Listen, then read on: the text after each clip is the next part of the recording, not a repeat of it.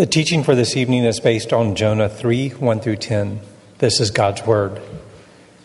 Then the word of the Lord came to Jonah the second time, saying, Arise, go to Nineveh, that great city, and call out against it the message that I tell you.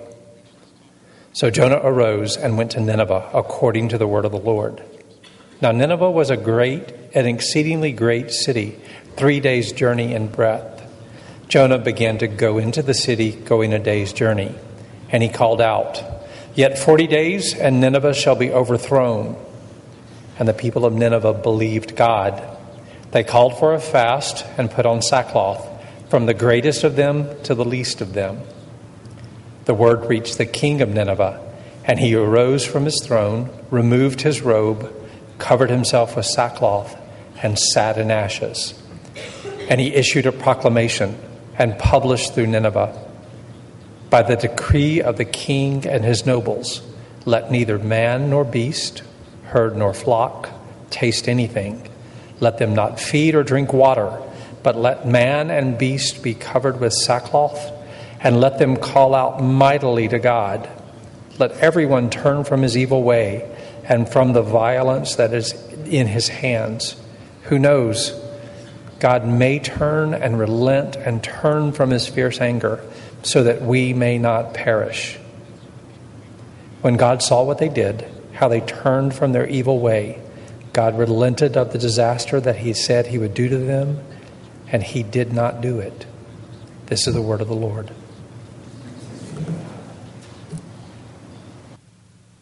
We're back again here in Jonah chapter 3 this week, and I have to say that there are so many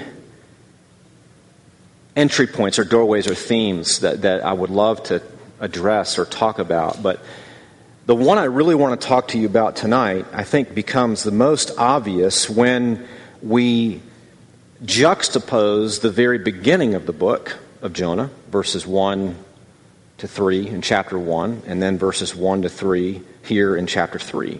Let me just read these to you, just back to back, so you kind of get the sense of it.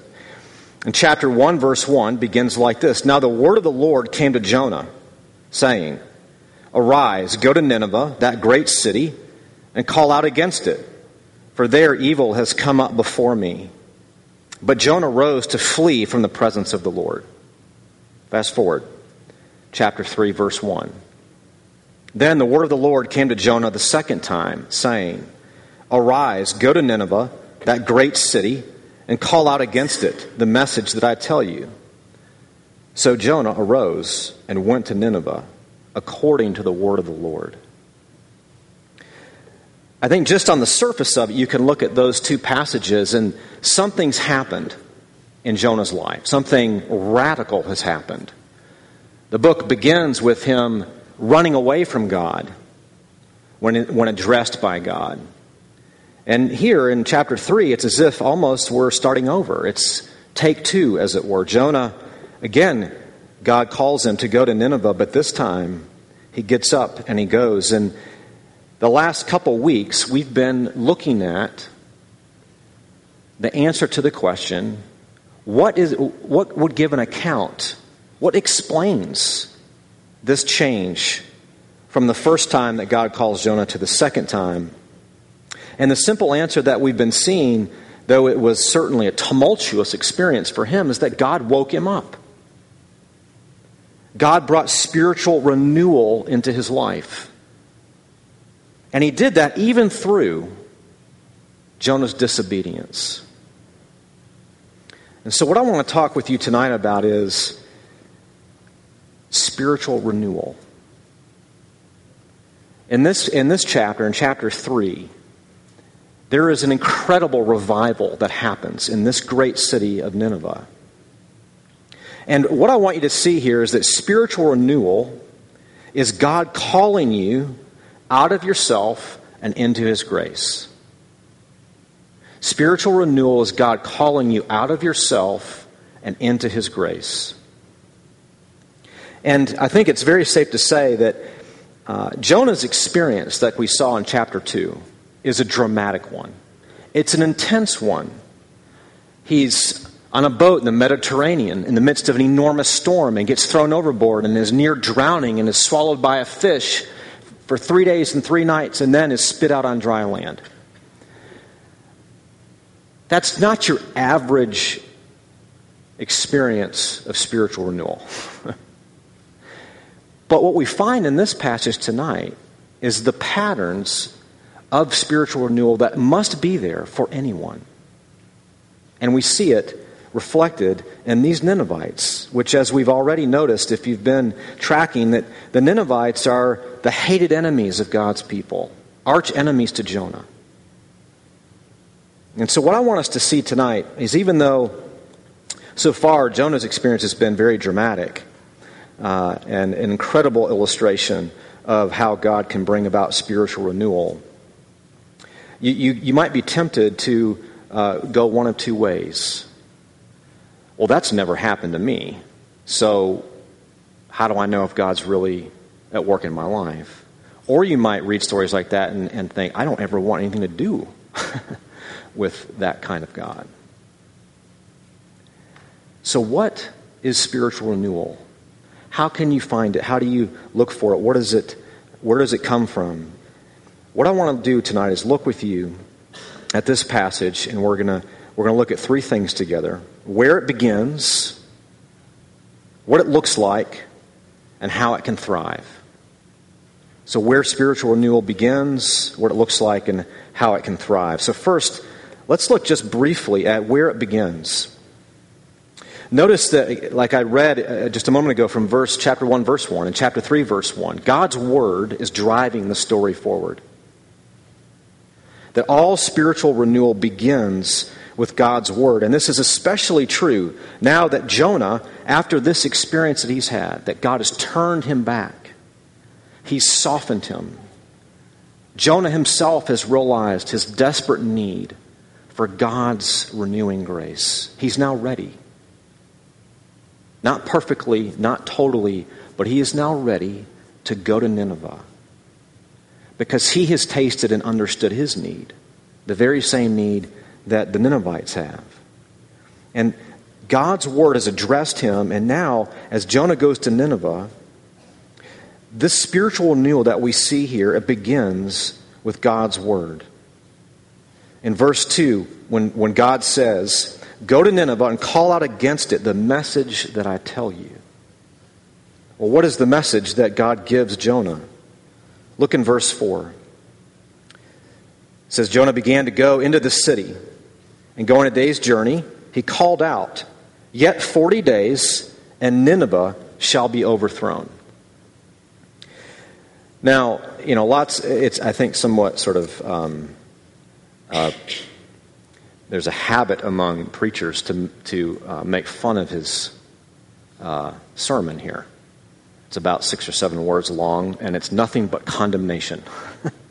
And everybody's converted. If it was just that simple, that'd be great. But I don't think this is not the sum total of Jonah's sermon here. It's a sampling of it. But I do think we should see it as the main point. That what God wants Jonah to say is, you are in grave spiritual danger. That you are under God's judgment. And, a lot of times this book is also presented, and it's a theme we could certainly look at, about evangelism. My guess is it would be hard-pressed to find many books written on evangelism today that would lead with this. In 40 days, you're going to get wiped out. So why is that here? What is the point of that message? And I think the simplest way to understand this is that spiritual renewal that begins with God's Word, it must include the bad news if we're ever going to enjoy the good news. There simply is no Christian gospel without the bad news. There is no good news without God's just requirements and your failure to meet them, humbling you, breaking you, exposing you. That without the bad news, we simply cannot enjoy the good news. And this is actually a pattern that we see in the Bible. One of the best places you could go would be to Romans, Paul's letter to Rome. The first 3 chapters are pretty much nothing but bad news. And chapter 4 through 8 is all good news. And it's the bad news that sets us up to understand who we really are, how desperate we really are, and what God has done to meet that need. So let me give you just a sampling of this pattern. In Romans 3, Paul says, all have sinned and fall short of the glory of God. No one hits his target. And therefore, he even says in Ephesians chapter 2 that we are people who have no hope and are without God in the world. We're in a desperate lost situation. And why is that? Why are we without hope? Paul again, and this would be in Romans chapter 6, because the wages of sin is death. That's the pattern that we see in the Bible. We were made for God's glory and for relationship with Him, and we've rebelled against Him. And we have sought to be our own Lord and Savior. And the Scriptures, where all spiritual renewal begins, the Scriptures are how God begins to wake us up. How He begins to reveal to us and show us our true spiritual condition. And so when He does that, what does that look like? What does that look like in your life? So if that's where it begins, let's look at what this spiritual renewal looks like in verses 5 to 9 here in this story. In verse 5, after Jonah has proclaimed his message that in 40 days Nineveh will be destroyed, verse 5, the very first thing, the people believe God. The very first piece of evidence in your life that God is bringing about spiritual renewal, that He's waking you up, is you find yourself believing what He has said. And maybe even against what you would consider your better judgment. But you begin to believe Him. Maybe to put it another way, you begin to believe His word from the outside more than you believe your own word from the inside. Now, when that happens, as we see here in this story, as all these Ninevites, they believe God, what does that result in? Look here in verse 5 again. They called out for a fast and put on sackcloth from the greatest of them to the least of them. Now, verse 5 here, that bit I just read, really is a summary of the next verse 6, 7, and 8, and 9. Here what we have in verse 5 through 8 is what we could call conviction. Conviction for sin. They believed God, and the first ingredient of this spiritual renewal is that God's word begins to shine light into the darkness of your heart. In other words, it's a self-discovery now that's shaped not by your own self-assessment or people in your workplace or the world's assessment of you, but by God's word. And in fact, a great example of this is at the day of Pentecost, when after the Apostle Peter is preaching, and those who are standing there listening to him turn to him and they say, "What must we do in light of this message you have been preaching?" To which Peter answers, "You should be baptized, repent and believe." They were cut to the heart by this word. And as a result of Jonah's message, the people of Nineveh, they were convicted. They were convinced of their spiritual danger. But not only that, not only were they convicted by it, they began to grieve over it. It began to bother them. I once heard an older Christian minister reflecting on, how do you know if you're growing spiritually? And I thought very wisely, he said, that's a very hard question to answer. Because so much of Christian experience may be 1 or 2 steps forward and 4 or 5 back. And it can be very hard to know, especially without people on the outside giving you some perspective. But what he did say that I thought was incredibly helpful was this. He said, I don't really know how much I've grown in particular areas. But the reason I know or I believe that I have grown in grace is not necessarily that I sin less, but when I sin, it hurts more. That's grief over sin. It's beginning to hate sin, not because it's inconvenient or that it may have very bad consequences, but you begin to grieve over it and mourn over it because it hurts God. And it's against Him and Him alone. And so what we see here in verses 5 through 8 is an incredible exhibition and display of self-humility. The people of Nineveh, from the king all the way to their livestock, are fasting. They're taking off, especially the king, his robes of royalty and stature and significance and power. And he puts on sackcloth and sits in ashes, which is signs of mourning and humility, of desperation, of need. And not only do the people do it, but the decree is for all of the livestock, which different commentators take that differently. But I think it's very safe to say, in the ancient Near East, what were your assets? Your assets, in many ways, were your livestock. It was the produce that you had. This is a way for the Ninevites to say everything about us, not just our hearts, but everything we own, all that we have, is in need of mercy. So there's not only conviction, there's grief over sin, and then the third ingredient here we would call repentance and faith. It's a turning from and a turning to. Look here again in verse 8. Let everyone turn from his evil way and from the violence that is in his hands. Think of that as turning away from.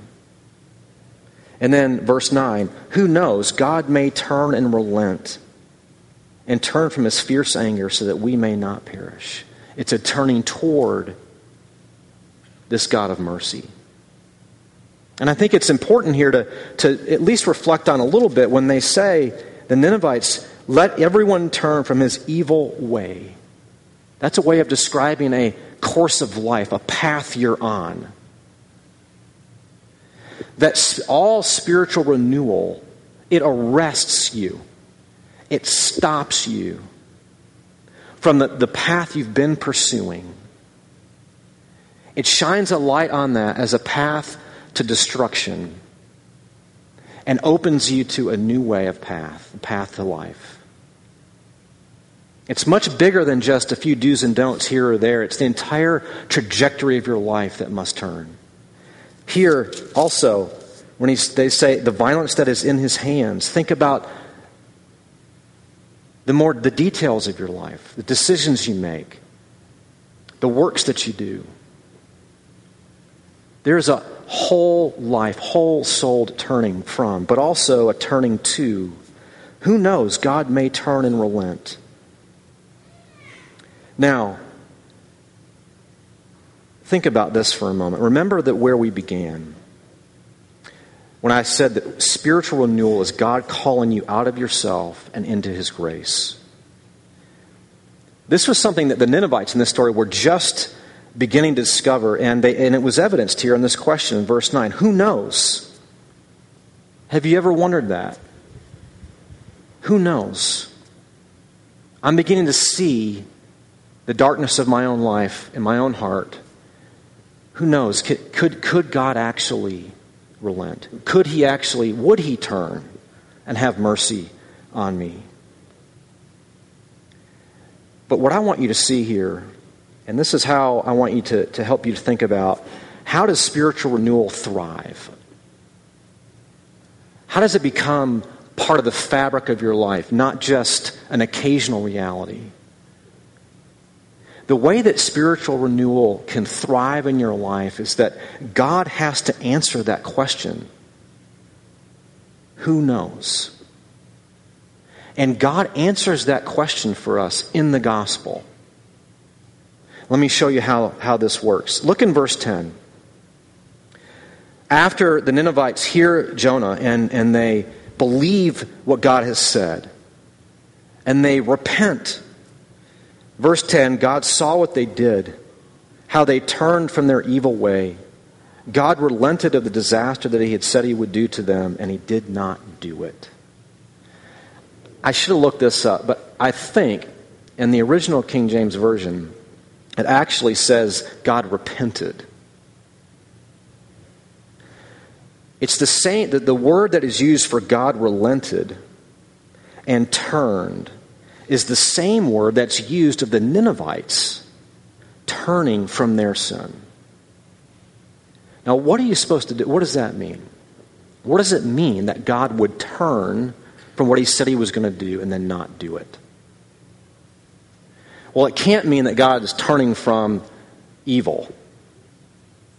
So what does it mean?